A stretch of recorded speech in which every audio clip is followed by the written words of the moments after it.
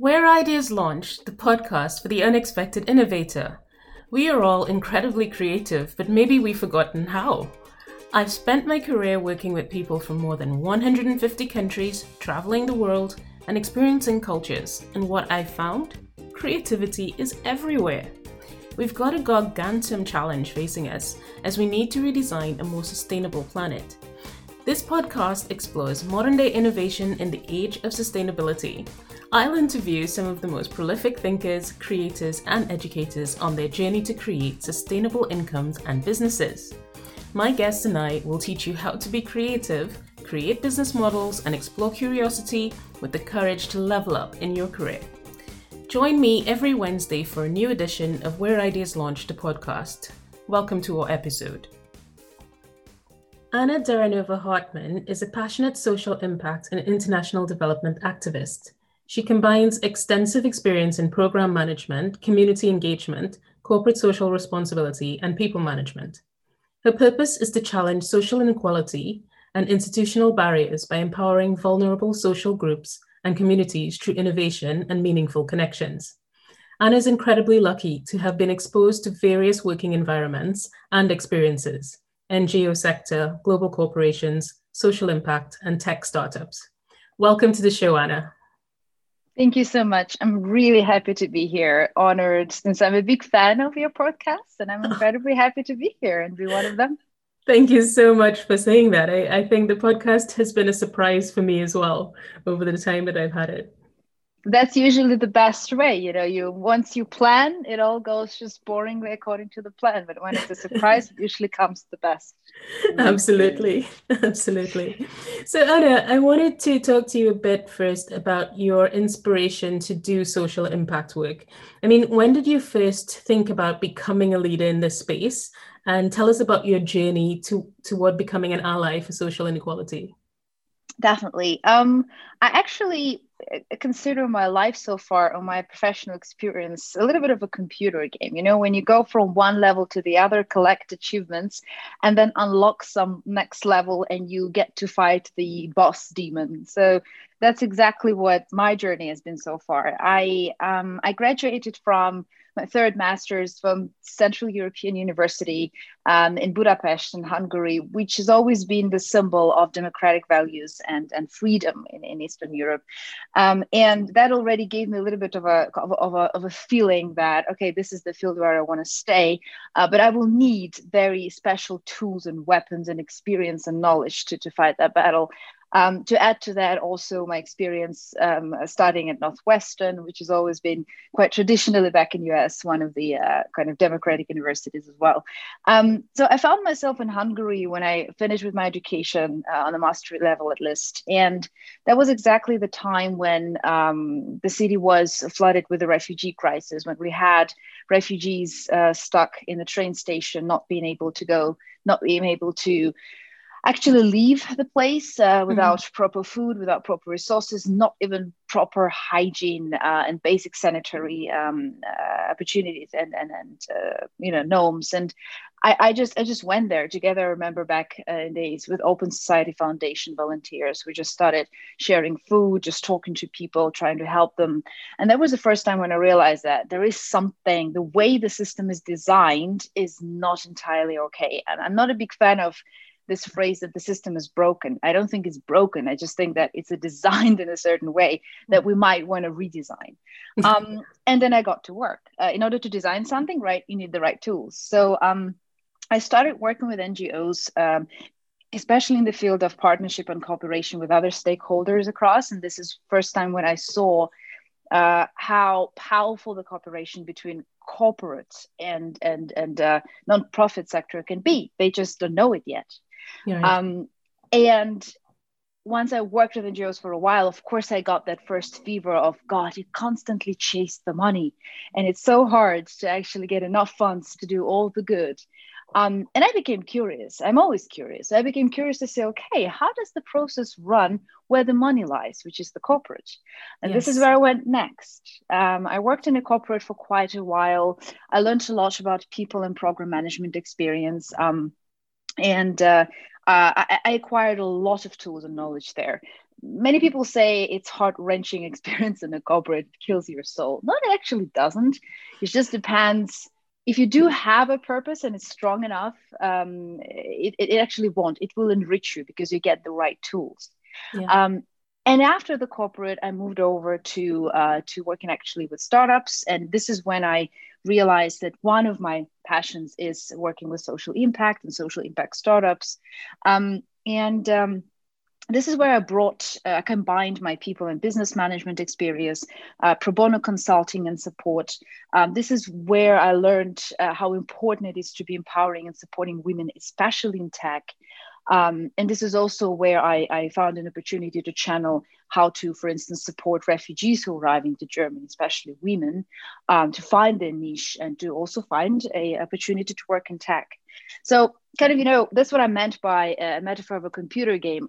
I feel that throughout my whole journey, which I'm sure hopefully only has begun, I've been collecting all those, hidden, coins like Mario. And I'm sure there are many more coins lying out there. But what I really learned is that, the job experience might seem a little bit sporadic when you try lots of different fields and then you feel, oh, but then does it mean I'm not consistent enough? No, it doesn't mean that. It just means that you try a lot, you realize what you want, what you don't want. But every time you learn a lot, you get more and more tools into your bag.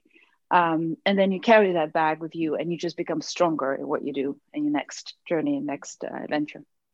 I love everything you said. I don't know which one to pick apart first, but I'm going to start with one. So you mentioned about systems being either broken or designed poorly. I love that. So what's really coming out here is that we have systems that are designed for a certain outcome.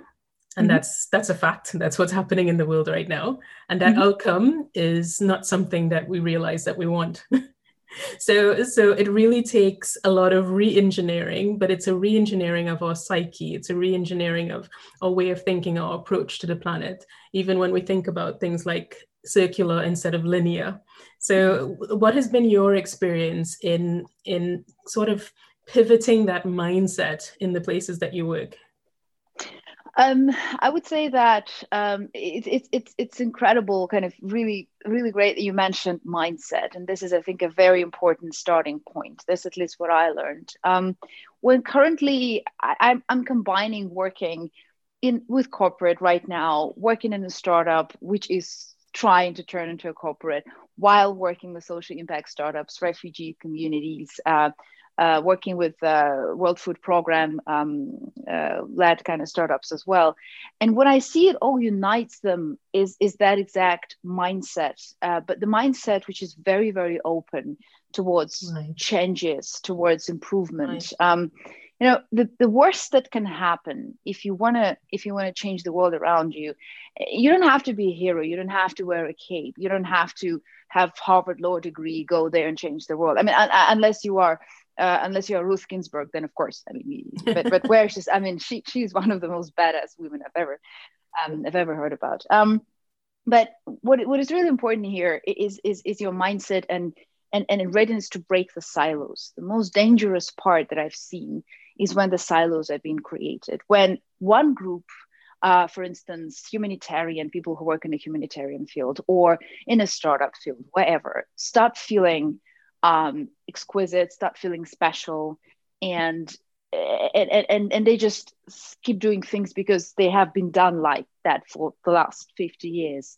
Yeah. Once that happens, you pretty much the social impact or the impact as such mindset is dead. Maybe not dead at least, but definitely hibernating. Yeah. So that's why I feel that there is such an enormous potential and strength in this partnership between different fields. I mean, be it corporate together with UN institutions, together with startups, together with leaders, consultants. It doesn't matter which camp you belong to, as long as there is this one strong purpose and the mindset that unites you. If you focus on that, there is so much you can learn from each other. Yeah. There is no right or wrong definition of impact, right? It's just that either there is one or there is none. And at this point, I think as long as we remember that, we can still hop on this train to turn a little bit of an imminent disaster that is coming to turn it around. Absolutely. Again, more juice for the discussion. One of the other things that you just said as well is about really bringing that mindset together in the social impact startups. And I have found in my own work, and especially now that I've become an entrepreneur, I've become a startup myself, that actually the easiest place to move is in the startup community. So even in my consulting work, I can influence more in terms of mindset with companies that are just starting out to design right first time, I guess, as opposed to existing well-established companies and even existing well-established NGOs, because they all have a similar dated mindset in some ways. So Exactly. working with startups is so refreshing because they're open, just like you say. So it's so exciting to be a part of that movement. Oh, absolutely, absolutely. But funnily enough, what I also realized is that there is a way, there is a possibility to bring this fresh air into already existing and kind of established organizations. It is much harder, much harder, but it is possible. And that's why, for instance, I believe that it is quite a tough battle to, for instance, be jumping on the ship of corporate social responsibility or community engagement in a big corporation, because right away you need to try to understand what's the real motivation there. Is it marketing, or is it really something that the company wants to change? And but trust me, in my experience, even if it is marketing, I still strongly believe that there is a way to turn it around, because in the end, you take this crazy resources that this organization has, and you start conversation by conversation, step by step. It will take forever, for sure, but conversation by conversation, tiny step by tiny step, by asking the right questions. And I'm a huge fan of asking questions. Yes, me too. Well, exactly. And you're asking fantastic questions, by the way.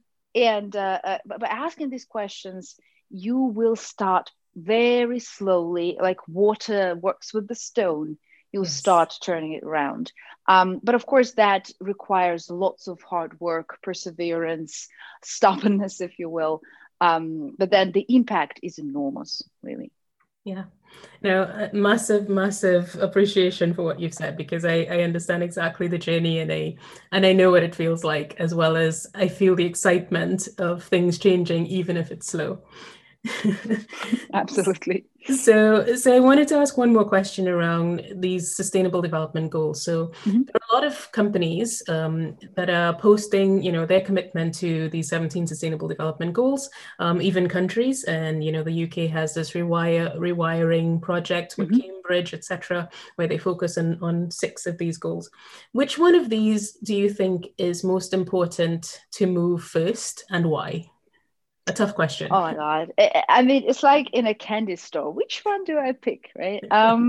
Well, I'm a big fan. I mean, incredibly passionate. I would say I have top 3. My top 1 is definitely battling zero hunger, because that's something that, I mean, that's the basics. That's something without, I mean, let's put it that way. I cannot expect a person or a human being to be fighting for democracy and rights if he or she has nothing to eat or cannot feed his or her kids. Absolutely. And it's just how it works. And that's why I'm an absolute fan, and I'm in love with World Food Programme and everything they do, and how they combine innovation, partnership management, actually, and humanitarian action. My top 2 is responsible consumption, because this is something that we can actually directly fix, honestly, if we want to. I mean, if you, for instance, compare it to water or environmental, I think we're so far already by screwing the environment around us that it's very hard to turn it around. It's still possible, but it's incredibly hard. With responsible consumption is something that we are directly responsible and accountable for. And it's just, if we don't want to change it, well, that's on us. So I think there's something we can do. And the top 3 for me is, the third one is a partnership, because I strongly believe that the partnership is the way to go forward. The partnership is actually the only way to achieve success, is the core to success. And my purpose my personal purpose has always been breaking those silos, as I mentioned, and not creating them. And I think the only way to get better at this is establishing the partnership. And I would imagine exactly in this particular order. We battle hunger while we look actually how we consume to make sure that we, for instance, reduce the waste, the food waste. And we see how we can partner with each other, because we won't be able to win this battle alone. Absolutely. I couldn't agree more.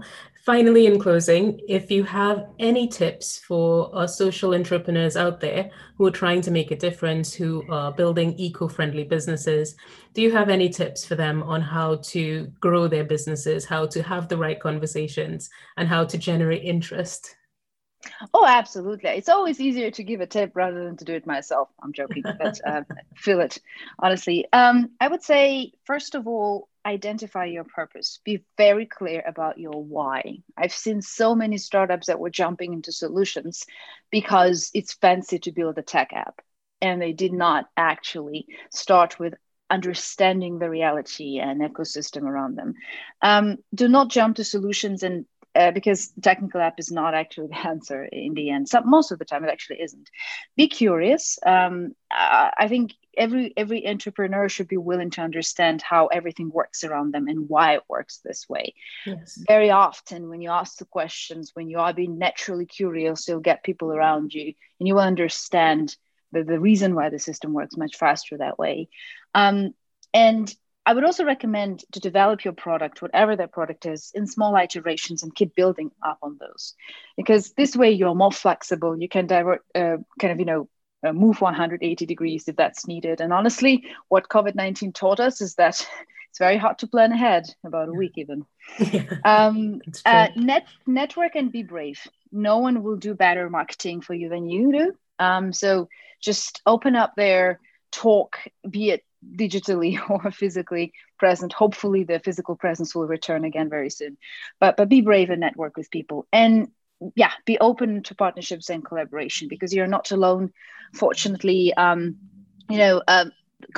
brought up actually so many social entrepreneurs and impact leaders and sustainable businesses up, that I think we're actually having much more hidden than we thought is there. And as I mentioned before, through this partnership and collaboration, I think we can fix much more than we even dare to think.